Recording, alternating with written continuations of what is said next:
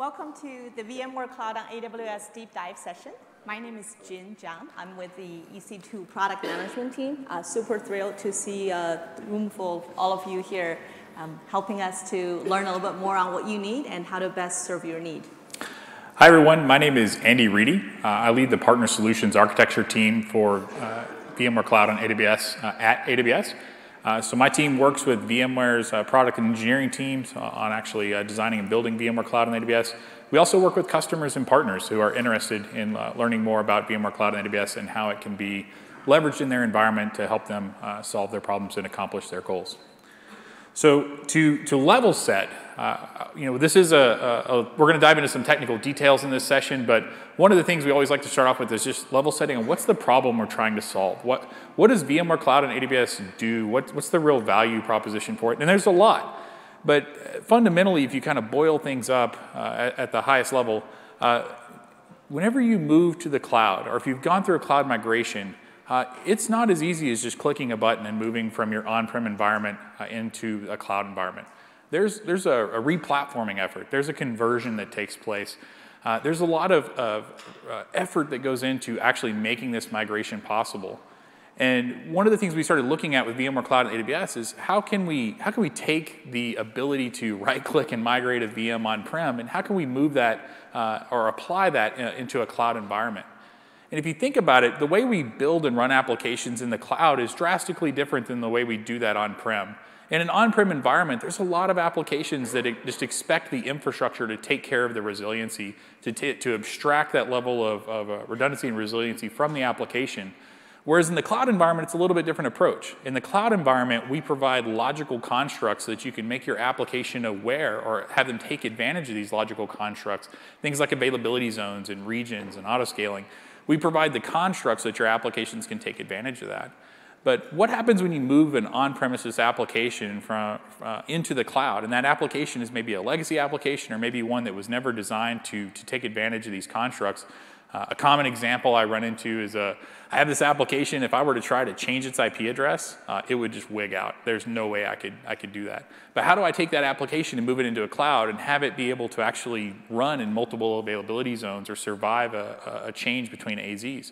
So that's one example, but there's a lot of legacy applications or a lot of applications in general that just don't have the ability or were never designed to take advantage of these cloud constructs. How do I move those applications into the cloud? How do I run them in the cloud?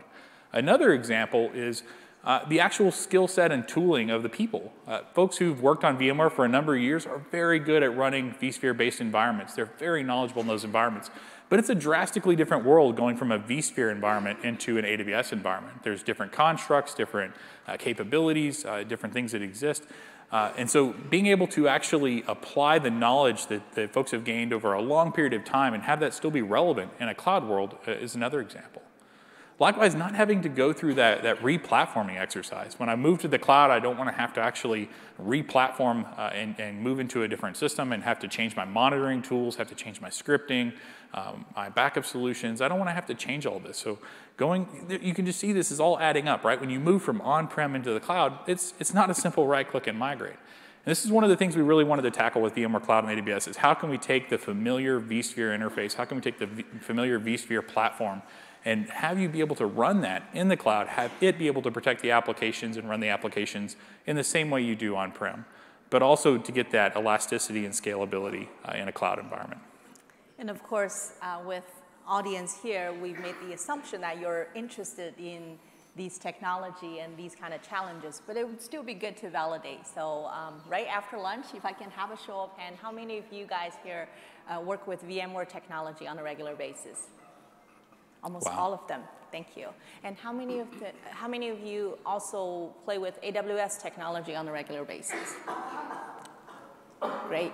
And how many of you connect with some of the challenges Andy has just talked about or the desire? Raise your hand if you're thinking about, I don't want to refactor, I want to keep a lot of the tools going, and I want to be able to gain the agility. Excellent. So when VMware and AWS announced this partnership working together, we had exactly these kind of needs in mind. And we also recognize in order to make them truly work as smooth as possible from a customer perspective, we cannot just simply grab one product and say, now we're going to jointly go to market together, and we're going to do some sort of certification. We really have to look deep underneath the hood to figure out how to best enable that. And therefore, VMware Cloud on AWS is a deeply co-engineered product that has taken in a lot of the thoughts and a lot of the challenges we've just discussed here, right? In how to leverage the best of both worlds, but also minimize the number of the changes customers have to go through.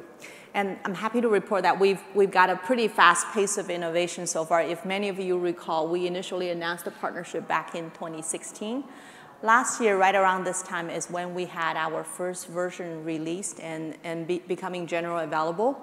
Now that a year into this new product journey, we not only have the product available as of today in 10 AWS regions now, but also, we're talking about more than 14 releases has been rolled out with, 200 plus features. So it's fairly significant amount of capacity that's currently in the product. We also have significant amount of learning from our customers about how they use them, what kind of challenge that helps to address in their business environment. And from here, we think it's important for us to take you through on both sides so you can go back and forth between technology and business need and understand how to apply them. Before we go there, however, I'm going to let Andy first set the stage for us for some of the foundational knowledge or the fundamentals of this technology stack. So one of the things we're going to really talk about is first defining some of the terms. A software-defined data center. So if you've worked with VMware Technologies for any period of time, you've probably heard this term. It's been very popular in the market. I think the last few years it's been kind of the key thing that VMware's discussed. So what is a software-defined data center? Why do we care about this? So a software-defined data center at its core is essentially the virtualization of all of the components that you would have in a physical data center. So the compute, the storage, the networking, the management plane, the virtualization of all of these things. So a software-defined data center with VMware Cloud is essentially delivered as a service. So VMware Cloud and AWS at its core is vSphere delivered as a service. I can click a button, I can have a fully functional VMware environment deployed, and I can have that ready to run workloads in under 2 hours. So I can go from 0 to workload ready in roughly about 90 minutes. Depending on your cluster size, mileage may vary, that type of thing. But if you think about it, that's a drastic change from what we were able to do on-prem. I know in my past, at least, I've spent weeks building and deploying environments. I'm sure you guys have as well. It is not a trivial task to get a new environment stood up. You're purchase ordering, getting hardware received, getting an asset tagged, put into racks powered, burned in, installing the software, installing the hypervisor. If you're using vSAN, installing that, and if you're using NSX, installing that. There's compatibility guides to make sure you're running the right versions and everything works together. This level of effort is measured in weeks or months. If you can do it in a shorter period of time, please come talk to me. I'd like to chat with you further about your magic abilities. But this is something that typically takes a good period of time. So think about all that work that's being done, and now you log into a console or you make an API call, and you have a fully functional vSphere environment running in 90 minutes. Game changer, right? This is a massive difference from what you're accustomed to in an on-prem environment. So I have this vSphere as a service. Cool, I can click a button, I can deploy a cluster, that's great. One other thing that really sets this apart is this is a managed service from VMware. So it's a managed cloud service. VMware is actually responsible for patching, updating, and upgrading this environment. So I was talking with a customer the other day, and they said they had 2 people dedicated full-time to actually just running through all of their virtualization environment and doing updates. And as soon as they finished, they basically started over, and we were applying the next patches. And if it was a hot fix, well, that was going to be a whole different story. But there are resources dedicated just to doing nothing but patching and updating and upgrading these environments. That's a lot of undifferentiated heavy lifting. I asked a group of customers one time and said, hey, has anybody in here ever won an award or have any trophies in their lobby for having the best managed vSphere environment? No, nobody does, right? That's undifferentiated heavy lifting. That's stuff you have to do in order to run your environment, but it's not really going to make a needle-moving change in your business. It's just something that you have to do. So in this case, with VMware Cloud and AWS, we can remove that undifferentiated heavy lifting. Let's let VMware actually patch, update, and upgrade this environment. They're going to be responsible for it. We can focus on running our workloads. Interesting piece here also is there's auto host remediation. So since VMware is managing this environment, if there's a failure, if a host were to go into a degraded state or a host actually fail, VMware will respond to that. So you as a customer are not responsible for getting paged in the middle of the night and having to deal with a host failure. A host goes into a degraded state. Cool thing here, since this is a cloud and we have elastic capability, VMware automatically adds a new host into the cluster. They put the existing host, if it's in a degraded state, they'll put it into maintenance mode, and they'll evacuate the VMs off of that, drain the VM, and eventually pull it from the cluster. So this has a lot of implications from a capacity management standpoint. If I can click a button and I can add a new host to a cluster in 10 to 12 minutes, and I can have a replacement host added to the cluster at the time a host fails, do I really need to leave that much excess capacity in my cluster to be able to survive these failures or to be able to grow? If you look at traditional environments today, most people are running their vSphere clusters at a 40% utilization rate, maybe 50% if they're really pushing it. But they have to leave that excess capacity. They have to run at these very conservative amounts so they can survive those failures. If you have a failure, you don't want your workloads to feel that failure, right? If somebody comes in and they say, hey, I need another 10 VMs, you don't want to have to respond to them saying, great, we're going to have to buy another blade or buy another server. That's going to be 3 to 5 weeks before we can get that for you. So everybody always leaves a lot of slack capacity in their cluster. They leave that excess capacity so they can handle situations like that. Think about how that changes your capacity planning if now it's automatically replaced, you can click a button and add. Maybe instead of 40 or 50% utilization, maybe now you can crank it up to 60%, 65%. You can really push these hosts a lot harder than you would in an on-prem environment. Then there's the elasticity piece. I mentioned being able to click a button and add a host. One cool thing here is you can go from, say, 3 hosts all the way up to 10 hosts with the click of a button. So if you have cyclical workloads or you have a time of year where things are very busy, you can actually add those hosts on demand, pay for them hourly, use them when you need them, and then get rid of them when you don't.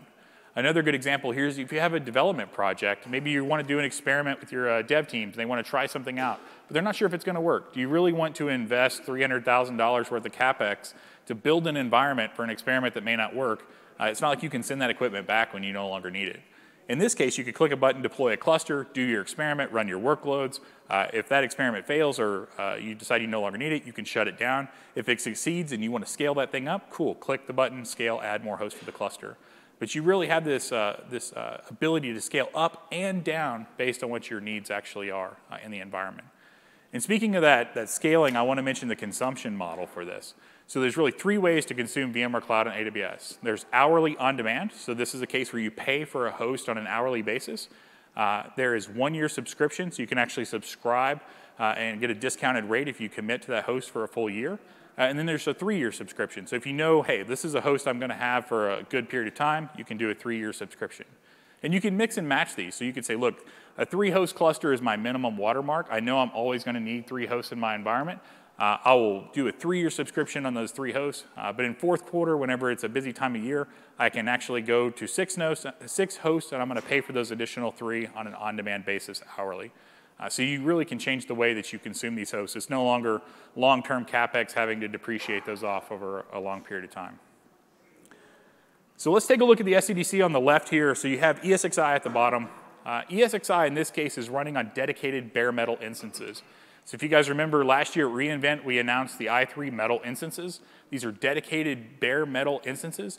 VMware was a big part of, we were working with them in a joint engineering effort to actually build these instances, so they were the first partner to actually launch a solution built on i3 Metal. We had a great time working with them on this and getting the i3 Metal instances out the door. So they are taking i3 Metal instances, running ESXi directly on top of that, and then delivering that to you as a service. So they're taking care of the hypervisor itself, and all of those components are run by them. From a vSAN perspective, the i3 Metal instances have local flash NVMe storage.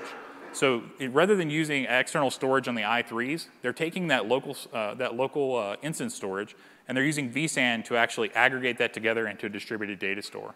So if you've ever used AWS, and people always talk about instance storage being really high performant, but they say, hey, don't use it for anything that you need to keep, because if that host dies, the instance storage goes away. And then when I tell people that VMware Cloud on AWS is using instance storage on i3, everybody kind of gives me this wide-eyed look like, are you serious? Wait a minute, if that host dies, you're going to lose the storage. The reason this works is because of VMware's vSAN technology. They take and actually replicate that data across all the hosts in the cluster. They create a distributed data store so that if a host fails from the environment, data is not lost. That data still exists on other hosts. So they're aggregating the local storage together with i3s. What this means is if you need more storage, you just add an additional host to the environment. And so you can scale storage and compute linearly in this case. So with NSX, this is also really interesting. VMware has network and security technology called NSX. NSX is basically building an overlay network on top of native AWS VPC. So VMware is running this inside of a VPC.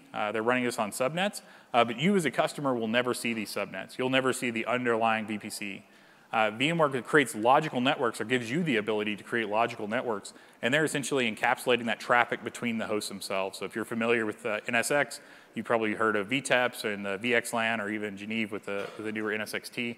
But they are encapsulating that traffic between hosts and creating an overlay network. So this is not running, your VMs are not connected directly to an AWS VPC subnet. So that's one important piece to know. Big thing here on the vSphere side is this is vSphere. If you log into vCenter, we'll look at that here in just a bit, but if you log into vCenter with VMware Cloud on AWS, you are going to be completely underwhelmed.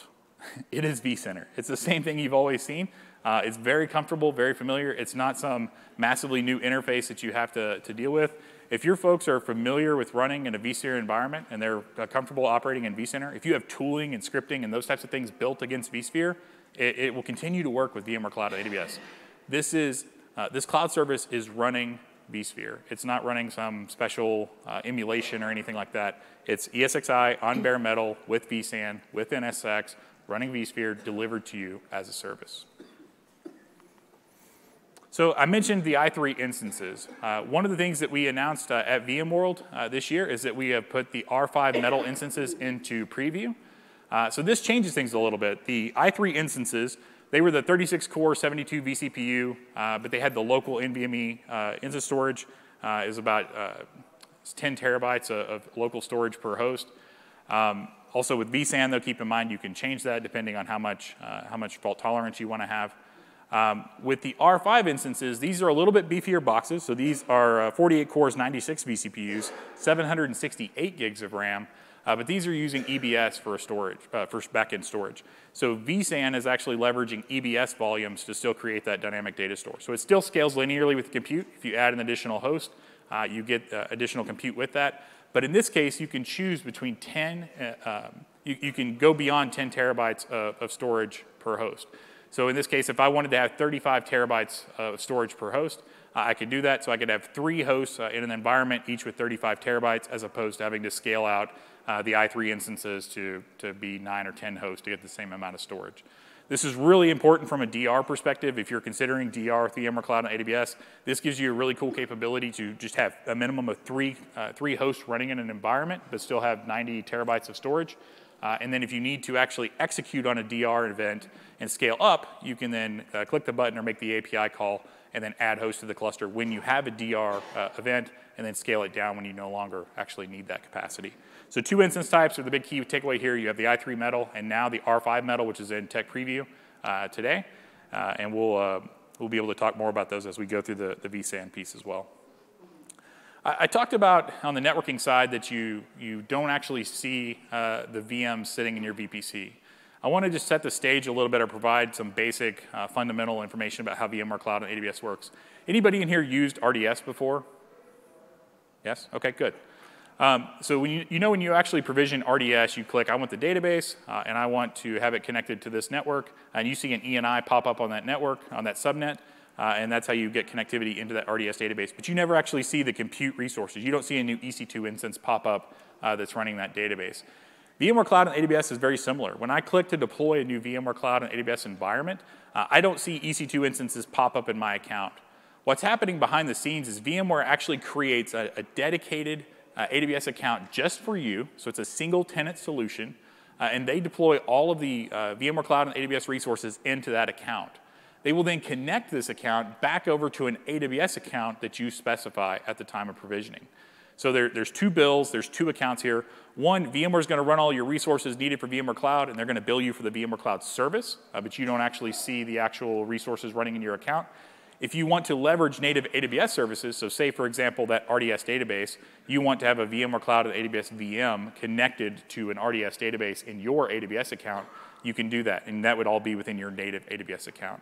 So key takeaways here, this is a single tenant solution. This is not some giant mass of a vSphere environment that's multi-tenanted. For every customer, VMware creates a brand new AWS account. They're actually using AWS organizations to do that, so they create a child organization account for that. They deploy all the resources in there, and they deliver that to you as a service. You have your AWS account, which you use for your native AWS services. With Andy setting the stage for us, talking about the kind of bare metal instance available, talking about the account setup, and talking about the entire technology stack here, we now look at this picture where it's a truly hybrid illustration. It has, a little bit of a both world.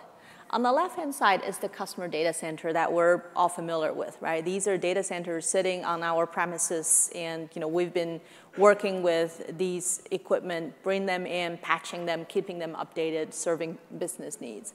On the right-hand side is AWS Cloud, and now we have VMware Cloud running on AWS as shown in the middle. It's been very common for customers to ask a couple of things in this setup, right? Number one, they said, I want this to be fast because moving into cloud transformation has been time-consuming for us. Because it's the identical stack, as Andy talked about earlier on, this allows us to go through super fast migration because it is the same stack, right? For example, we have a customer, later on you will see them, one of our early adopters, Brinks, who drives the big security trucks around in many North America cities. They transferred or migrated over 300 VMs over a weekend. And this is using the HCX migration capacity, focusing on bulk migration. And the even better news is since then, because of the large adoption and the value confirmation from customers, we've now made HCX free. So the technology identical stack has really made it possible to go fast. Customer also say, not only I want coming into cloud fast, especially when I needed to get out of a data center, my lease is upcoming for a renew, and I don't have the time to go through the refactoring or the rewrite of the applications. I also want to be able to access all of your great AWS services. This is really why I'm here at re:Invent, right? And this gives us precisely that same capacity because VMware Cloud on AWS runs on AWS. As you heard early on when we talked about the redundancy, the host, the elasticity, right, the agility, all of these are cloud characteristics that you now get to benefit by using VMware Cloud on AWS. I also want to point out that on the left here, right, between VMware running on premises versus VMware Cloud on AWS, you get to transfer data pretty smoothly back and forth, as we early on talked about, right, for migration. Or many of you, if you're already familiar with vMotion, vMotion is supported with VMware Cloud on AWS just the same way, right? You really don't have to worry about changes in there. Now, on this particular slide, though, I do want to highlight two little arrows. They may look insignificant, but they're a kind of most important part based on the customer feedback we've been getting. The first one I want to call your attention is at top left, right? And that is an arrow pointing between the management vCenter server that's on your on-prem data center to VMware Cloud on AWS, and it's bidirectional. Can somebody take a guess? What does that little arrow represent here?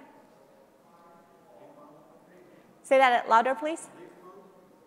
Hybrid linked mode, yep. Hybrid linked mode, thank you very much. So hybrid linked mode allow customers using the same vCenter interface to see your resources both in on-prem data center as well as in VMware Cloud on AWS. And this we've been repeatedly asked for, right? Give me a single pane of glass. Here you go, right? So that's definitely happening there. I also want to call your attention to the arrow that's lower down there, the yellow color that's connecting between VMware Cloud on AWS and the rest of the AWS services.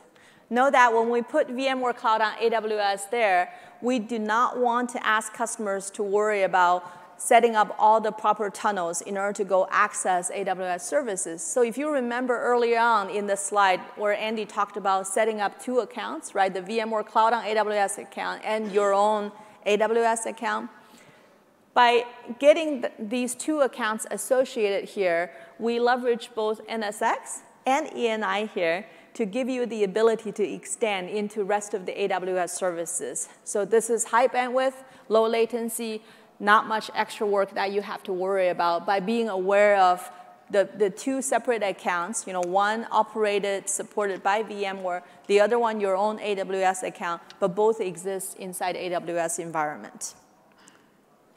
Now, with this core architecture in mind, I've been getting a lot of inquiries from customers to say, but what kind of use cases? Like, when do I use this for, right? As I mentioned, we've learned quite a bit from our customers about the type of use case and the type of business you guys run every day that make it possible to leverage the benefit of this particular product.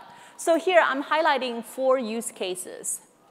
The very first one are those who needs to have a cloud transformation as their company key objective. So we call them cloud migrations, right? Now, the cloud migrations can either be application-specific, data center-wide. You have a lease coming up. You wish not to renew it anymore. You have a physical location that you're doing a massive amount of changes there. So therefore, it's easier to have them to be up on the cloud. You wanted to switch your cost structure from the traditional CapEx to more of an OpEx-based structure, at least for the portion of the workload. All of these happens.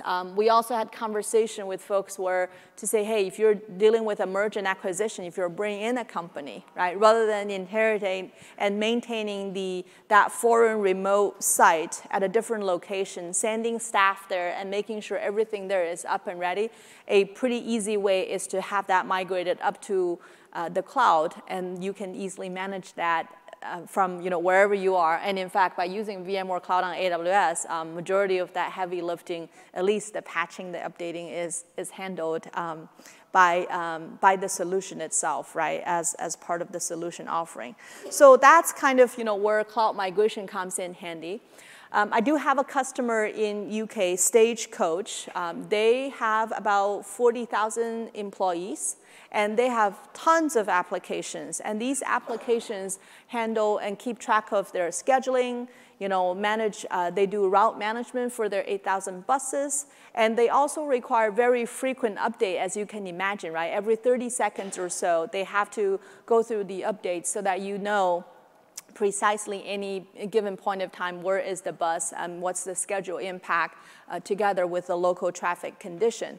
So as a result of that, they picked VMware Cloud on AWS for a couple of reasons, right? Number one, it was super fast to lift and shift and transform their applications into VMware Cloud on AWS. Number two, they now have ability to extend into additional AWS services.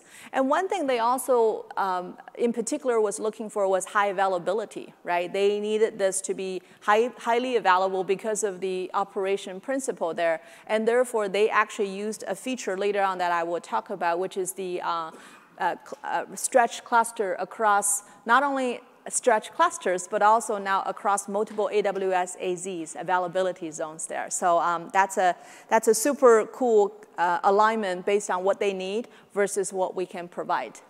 The second use case that's also common, right? If you say a lot of customers, including some of those that I've been meeting in the last couple of days, to say, I'm not quite ready to just completely go without my on-prem data center, but I am interested in hybrid.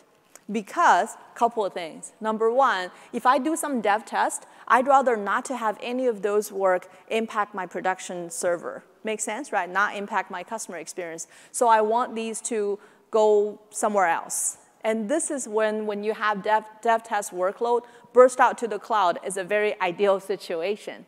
And I was also suggested to say there's also situations where our workload can be seasonal. Right? I was talking to a learning company earlier today where they shared, their users tends to drive a higher level workload Sunday night, probably because the project is due Monday morning, versus Friday night, they don't see much traffic and usage in their applications.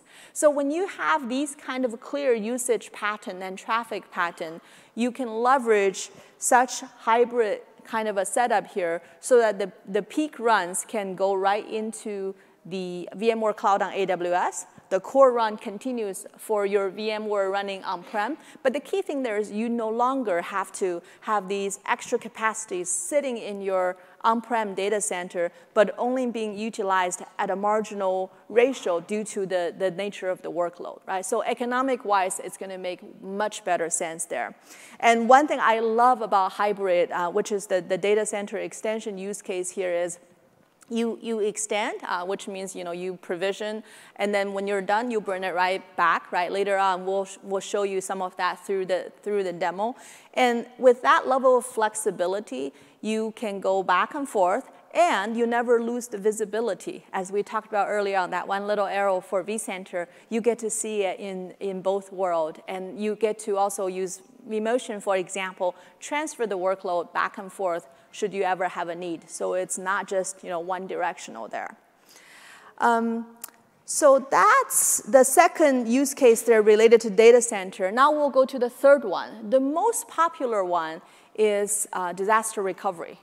So I listed an example here, PHH Mortgage. They're one of the largest lending companies in the world, right? And they've had significant amount of workload that they've been spending money for DR purpose, because these are loan documents. Important to have them ready and not to have any unexpected situation. So the way they looked into this is not only they can do massive amount of migration, but from a DR perspective, leveraging what they're already previously familiar with for SRM, they can now drive much better economic ratio there. In fact, in addition to PHH, we've had a lot of other customers trying out the disaster recovery use case. And I've invited a particular customer here to share with us their very recent journey and story. So I'm going to have Jason come up from Lansing. Jason, tell us a little bit about yourself and your company, and tell us about your DR experience. Thanks, Jen. Yeah, Jason Sears, Lansing Trade Group. And as Jen mentioned, we started off looking for disaster recovery solutions. We discovered the VMware Cloud option here about 2 months ago. And we were living in a colo facility, standard backup procedures, off-siting. We were missing the target environment that we needed to restore to. So ultimately, the VMware Cloud environment was something that we kind of looked at a little bit skeptically initially. I was concerned that it wasn't going to live up to all the hype. But long story short, fortunately, it met all our needs. I was able to, probably at about a weekend, in an afternoon, we got configured with the hybrid cloud extension. And then over the course of a weekend, we were able to validate, synchronize, and actually do some testing with it. We ran through a number of scenarios over the course of the next month, validating different scenarios, confirming everything was working for us. And after about a month of ensuring that this system's going to meet our needs, we actually flipped the roles to where our on-premise system is now our disaster recovery, and we're running primarily out of our cloud environment. So that gives us 100% cloud primary role environment, and then ultimately, if we have an event, we can fail back to our systems that are on-premise. Now, that's just an initial step. We're eventually going to look at other options to completely decommission our on-premise environment, but this was definitely the first step in getting us through that initial hurdle of meeting our disaster recovery needs. Some of the performance improvements we've seen, I've had a number of, we did this without obviously our users really seeing any impact, and then through the course of running on it after a couple weeks, we started to see our load times, our data processing times, things that we do on our batch processes were significantly improved. Our users experienced much quicker response times from the applications that we had running up there. So in the end, it just turned out to be a much better solution than we had initially envisioned, just serving in our disaster recovery roles. Thank you so much, Jason. I really appreciate that. As Jason talked about, right, an afternoon to get HCX to set up, then it's probably a Friday afternoon, right? Then run the migration over the weekend. with no user impact because there's no downtime during the migration, right? And then from there, recognizing the significant savings from the TCO perspective. These are really some of the key design points we want to hit. One side, we want to give you the comfort and know that you're operating in the same technology stack. But at the same time, we also want to give you the best of the both world, right? Meaning besides the VMware side, also give you some of the key features as we've talked about in the AWS side. Now, what's also interesting is after many customers experimenting with use cases such as cloud migration, data center extension, or DR, as Jason has just mentioned there, they also get started to look into the next generation of applications, right? They started to do new application development. They started to venture out to focus on application modernization. You saw that I have Brinks listed here as one of the earlier security truck examples. I also have a couple of customers from Hill Air Base Force here, they've been super brilliant in the sense that they leverage VMware Cloud on AWS to help them significantly improve the onboarding time of their customers, right? Because they were able to leverage the virtualized environment. Now, we have packed materials for this deep dive session. Therefore, what we're going to do is at the end of it, rather than doing broad Q&A, we're just going to have these customers stay around, help us here to address any of your questions, right? We figured having, talking to them directly, in addition to talking to us, may be interest for you. So if that's the case, just, come up and see us. I'm going to try to pick up the pace a little bit, right? So far, in about a year, you'll see that we've gained quite a bit of a customer momentum. We really have customers in every vertical, every segment, including, not just the commercial sectors, but even our public sector customers, as I mentioned earlier on from Hill here. And certainly, we've been doubling our customer accounts every quarter. But how do we do that, right? Back to the deep dive session here, I think it's important to highlight, now that we have a mission to offer customer things that's easy, fast, economically attractive, we know we have to go through some deep joint engineering work. And these are sort of the 5 areas that Andy and I chose to highlight for you guys a little bit more for the rest of our journey. And we'll follow these with the demo. These 5 things we will be talking about includes not only the networking side, such as Direct Connect, or the security side, or the account integration, but also related to some of the storage flexibilities that we've hinted on earlier, right? I'd love to share a little bit more, as well as high availability, which is super important for, I'm pretty sure, everybody here, running these VMware workload traditionally in the on-prem environment. So Andy, I'm going to hand this over and have you cover some of these highlights for us. Great. Thanks. Okay, let's start off with talking about the connectivity piece. This is one of the most important parts about VMware Cloud and AWS. Most folks who are looking at VMware Cloud and AWS are not looking at using it in a vacuum, right? They're looking at either migrating into it from their on-prem environment, they're looking at connecting it to their native AWS services. So connectivity is a big part of this. Whenever we initially launched the service, we were using NSX-V. So that was the initial NSX vSphere-based version.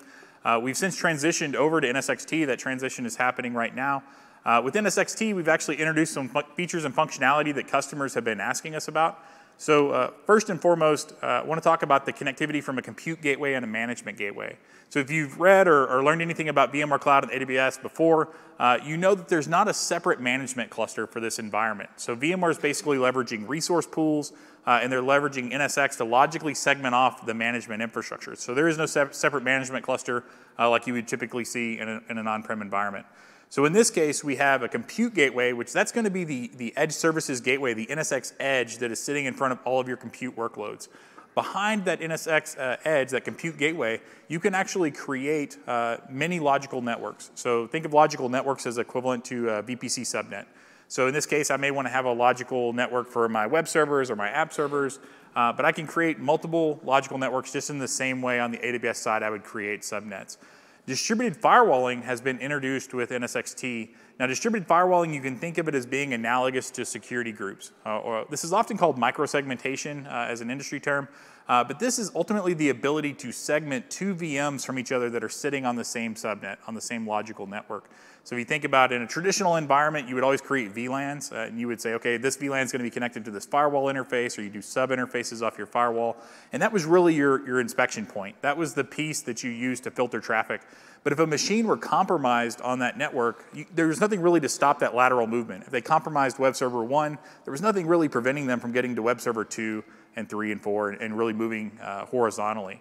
So microsegmentation or distributed firewalling really gives you the ability to segment traffic or to apply firewall rules at a vNIC level inside of VMware. So very similar to security groups, I can take this VM, for example, running on network A. So that's my logical, I have my logical network A. I have a database and an app server both sitting on that same logical network. I can actually allow only specific ports between those two VMs sitting on that same network. So you can see the firewalling is done at a vNIC level on each one of those VMs, very similar to security groups. So I have the ability to create multiple logical networks. I have the ability to do distributed firewalling. The management gateway is the gateway piece for the management infrastructure. So your VCSA, your NSX control cluster, NSX manager, all of those things are sitting in a separate logical network that also have a completely separate gateway. One of the challenges that we kept hearing from customers is they would say, look, that's great. I love the fact that this is segmented out, but now I have to build twice the number of VPN tunnels. If I want my on-prem environment to be able to connect to my vCenter server, I have to build a VPN tunnel to my management gateway. If I want to connect to the compute resources, I have to build a VPN tunnel to my compute gateway. So now I'm managing multiple tunnels. And if I have resources running inside of my compute logical networks, I have no way for them to connect to anything behind my management network. Again, they're two separate gateways. So VMware took that feedback, and they actually, when they went into NSXT, they created a T0 router. So in NSXT, they have the concept of tier 0, tier 1 routers. So in this case, they put a T0 router that is now sitting in front of each one of these gateway devices. So this provides a central point where you can actually terminate VPN tunnels and only have one set of tunnels and have access to both the management and the compute resources. So it streamlines the number of tunnels that you actually have to deal with in your environment. This also provides connectivity from the native AWS VPC as well as the compute resources into the management network. So from your compute resources, a common use case we were running into is folks had virtual appliances or tools that they were using to actually monitor or connect and perform tasks, automation, for example, on the vSphere API, but they didn't have access from their compute environment. So now that's been solved. This new T0 router is in place, and that provides that connectivity. So a little bit of a change in the infrastructure and the architecture from what we talked about last year or what you may have heard about in the past.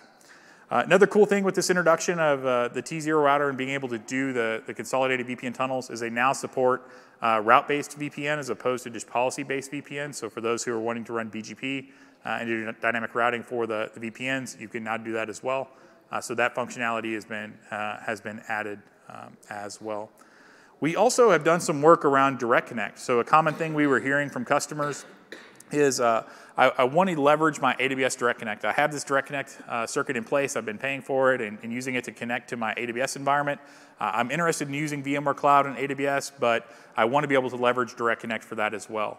When we initially launched, we were able to leverage Direct Connect for the management infrastructure, but we were not able to actually get into those overlay networks. So if you've done much with Direct Connect or even multiple accounts, you've probably run into an issue around transiting through AWS accounts and not being able to do transitive routing, as it's often called.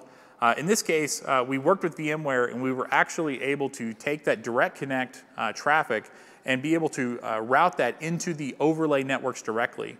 So what this allows you to do is from your on-prem environment, across a Direct Connect, you can access these vSphere logical networks directly. So if you're using Direct Connect, you do not have to build a VPN tunnel to be able to access those resources.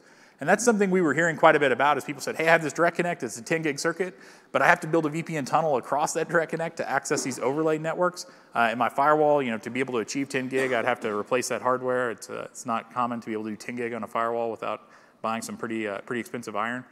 So that feedback was taken in, and we were able to develop this feature to allow Direct Connect direct access into these overlay networks. So if you have Direct Connect today or you're using that with AWS, just know that you can now leverage that same Direct Connect circuit. You can drop a private hosted VIF into that account I mentioned earlier, the SDDC account, and that will be able to provide access into these VMware overlay networks. So really clean, seamless access between your on-prem environment and your VMware Cloud and AWS networks.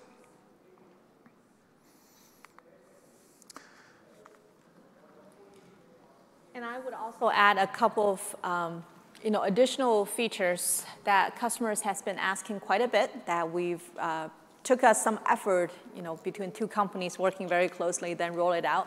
One of them is high availability. Right? High availability, I know, is a very big deal for any enterprise workload. We have critical customer needs to serve here. And therefore, the high availability zero RPO has been a very common notion in the VMware users world. Now we add additional guarantee on top of that, which is we've now allowed this to happen across AWS multiple availability zones. So if you look at the illustration here, right, initially we've always had the NXX logical network, but as it stretch, going through the stretch clusters, it can now go across availability zone A versus zone B, as I've done in the illustration here. But even, the best yet, all of these changes, you don't have to make application change or code change in order to say, I need to leverage this feature, right? This is simply there. There's no need to re-architect of anything. And when you have, let's say, something happen in one availability zone, and basically this failure will be treated as a HA event, and the VMware Cloud on AWS will be able to reroute the traffic from the failure AZ over to the other AZ, and your work continues, right? User is not getting impacted. So that high availability is now super important if you think about from a global customer perspective, not only in where you're being set up, but possibly allow you to do a much broader sense in global scale here. Yeah, if you think about when we started off the conversation, we were talking about those workloads, those virtual appliances or legacy workloads that maybe they didn't take well to IP changes and things like that. So the stretch cluster really solves that problem, right? You can take a workload that can't be re-IP'd or that doesn't take well to running horizontally, and you can actually have it stretched across multiple availabilities or run on a cluster that's stretched across multiple availability zones without having to make it cloud aware, AZ aware, or anything like that. So no changes to the logical constructs or no changes to the applications, but it's able to take advantage of these cloud constructs. This is a feature that a lot of folks are really excited about because there apparently are a lot of these legacy workloads or a lot of applications out there that just were not designed to take advantage of multiple AZs or to be able to be re-IP'd quite easily. Obviously. And then with that, of course, I also have other customers to say, wait a minute, right? You've talked about great things such as networking, such as high availability, but my application has some pretty significant storage characteristic. Aren't you guys doing something about storage, right? The answer is, of course. I think when we initially looked into VMware Cloud on AWS, we looked for the balanced starting point of, for workloads that has similar amount of compute and storage need. But we do know that doesn't cover all of the use cases, right? So for example, if you, as we talked about early on for DR, obviously, that's very storage heavy. If we talk about, people in gaming, let's say, then their compute could be fairly extensive. But if we have customers who have significant amount of data and their data is, increasing at a pretty significant pace, and they needed to keep all of those data stored nicely there, they don't really want it to have to buy compute or increase the number of the hosts, as Andy has discussed earlier, every time. So for that reason, we've brought in this new capability of R5, as you recall earlier on, right? So besides i3 bare metal, we now also have R5. And one key characteristic for R5 is, for R5 situation there, the storage option is the vSAN backed by EBS. And what that really means is it gives you a much better price performance ratio if you happen to be one of these storage heavy workload, right? You will get to increase your storage per host range there from 15 to 35 terabyte, and you don't have to go all the way there. You can increment them in 5 terabyte each time. And more importantly, when as you operate this way, what initially happened is you would start with your i3 cluster being your initial SDDC there for your very first cluster. And then from there, you can add these additional R5 as new clusters to address your specific storage need, right? So all of a sudden, your blueprint is becoming much richer with additional flexibility and options, depends on the type of the workload and the characteristic of your workload there. So what we're going to do is we're going to kick over to our demo real quick, just to make sure we have time to go through this. And if I push the right button. You did. All right, so I want to start off by just showing you what the VMware Cloud with AWS interface looks like. So if you haven't logged into VMware Cloud with AWS, this is the main interface. I know I mentioned earlier you log into vCenter, and just to be clear, this is not a replacement interface for vCenter. This is an environment where you can go in to create these software-defined data center constructs that we talked about. So here I have 2 software-defined data centers. You can see I have this IAD demo cluster. If you notice under actions, some kind of interesting things here, I can click a button and add a cluster. So as Jen was just mentioning, if I wanted to add an R5 cluster, I could come in here, click add cluster, and I could have multiple clusters running in my environment. So I can scale each individual cluster from 3 nodes all the way up to 32 nodes, but I have the ability to add up to 10 clusters in an environment. So think about the amount of scale you can achieve with this. 32 hosts per cluster, all the way up to 10 clusters in a SVDC. That's a pretty significant environment that you can spin up. I can also add hosts and remove hosts. Again, we talked earlier about the elasticity, the ability to scale. So that's literally just a click of a button in the console, or actually through the API. If I were to jump into the SVDC, I can see this environment that I'm looking at is a 4-host environment. It shows me kind of the information about that environment. And then I just have the button that says Open vCenter. So if I want to jump right in as a vSphere administrator and start working in my environment, I just click Open vCenter, and I can log in there. Some kind of interesting things here. I do want to point out, VMware is continually releasing additional extensions or add-ons into the VMware Cloud Service. Some of them are free, some of them have costs involved. I would definitely recommend checking out the Hybrid Cloud Extension, or HCX, if you hear that mentioned. If you're looking to do a cloud migration, which is something we hear a ton about, HCX is a free solution. So it's not, if you're migrating into VMware Cloud and AWS, there's no charge for it. And this is amazing. It extends your layer 2 networks. It'll help you do orchestration. I cannot stress enough, if you're looking at using VMware Cloud as a destination target for a cloud migration, please, please, please take a look at HCX. The feedback we get from customers is pretty amazing and has a great setup there, so take a look at that. All right, so if I were to click the Open vCenter button, I'm going to jump in here. Notice on the left-hand side, I have 2 environments. I have a VMC Lab and the vCenter SDDC. So we talked about hybrid linked mode earlier. So hybrid linked mode gives you that single pane of glass, the one interface. So here I have an on-prem data center, which is VMC Lab, and I also have my software-defined data center, which is the cloud environment.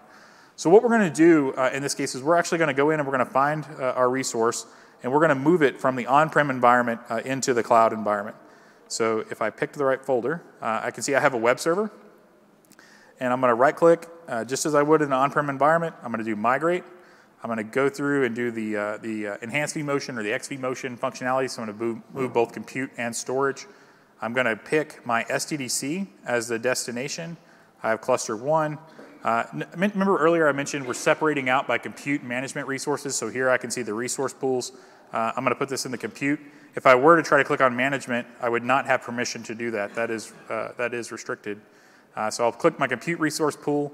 Also the same thing on vSAN. Traditionally in an on-prem environment with vSAN, you don't have the ability to create multiple data stores. In this case, VMware has created a management data store and a compute data store.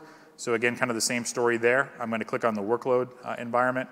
And then I'm just going to pick a folder to move this into. And I'll pick a network. Now, I did, just for the sake of this, this demo, I am not stretching a network. So you can see here I have 3 networks that are actually stretched. If I wanted to extend those networks and not have to re-IP the VM, I could pick a stretched network. In this case, I'm just going to throw it in a public network. It'll do the validation check. And I'm going to schedule this at high priority because I'm special. And does anybody ever not pick high priority? Just curious. I don't even it's like a button saying I would like to go slower. I'm sure that people actually do use it. So if you notice down at the bottom, the vMotion is kicking off and it's actually running. So we're actually moving a VM live while it's running from an on-prem environment into our VMware Cloud and AWS environment. So this is using the hybrid linked mode approach. A couple things to point out: you do not need NSX on-prem to be able to do the stretch networking. So HCX has built-in stretch networking. VMware also has a virtual appliance that they've released that allows you to do an L2 extension between your on-prem environment and VMware Cloud and AWS. So I get asked this question a lot: do I need NSX to run or to take advantage of the capabilities of VMware Cloud and AWS? The answer is no. You can do that with either HCX or this L2 extension, or even just traditional IPsec VPN connections. So in the time it took me to say that, the VM is actually no longer running in VMC Lab. If I go extend my data center once and look under my workloads, I can see that the VM is now actually running in my CMP 305 folder. So we talked about that connectivity between your VMware Cloud and AWS account and your native AWS account. And this is the thing that it's really important. So if you're doing a migration, I would just encourage you, don't just migrate your workloads and lift and shift into VMware Cloud and AWS. Take that extra step and look for applications that can take advantage of the native AWS services. There's a lot of services available. We hear people talk a lot about using S3 or leveraging RDS or even networking services. So in this case, I'll give you an example. I have this web server, and if I were to go click on this web server and just try to hit it directly, I have the greatest web page ever created. It is extremely detailed. So this is the actual IP address of the VM we just moved. So I can see that machine is 172.1.100. So I'm going to jump over and into my AWS console. And we announced a feature last year on the AWS side that allows you to actually target IP addresses behind an application load balancer. So if you've ever used ELB or ALB in the past, traditionally you would say, okay, here's my load balancer. I want to define a server pool, and here's the EC2 instances that I want to use, and you just specified the instance itself.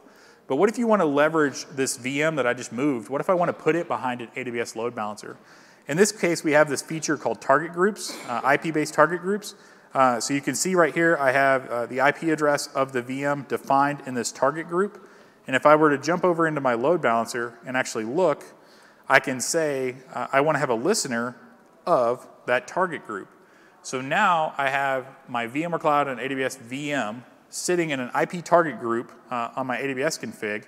And if I were to go back and actually just grab the load balancer URL and drop that in there, I can see that I've now had that VM behind.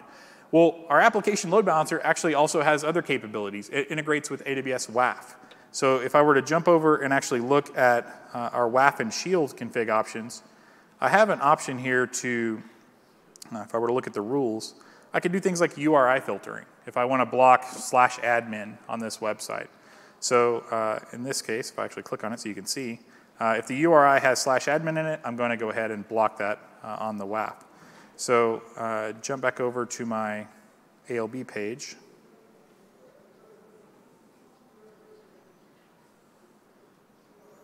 So grab that. So there's my base page. If I do /admin, it's blocked.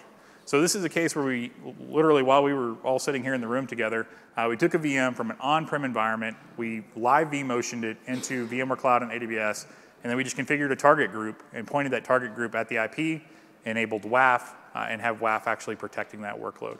So really good example of just how you can extend these applications and have them leverage native AWS services.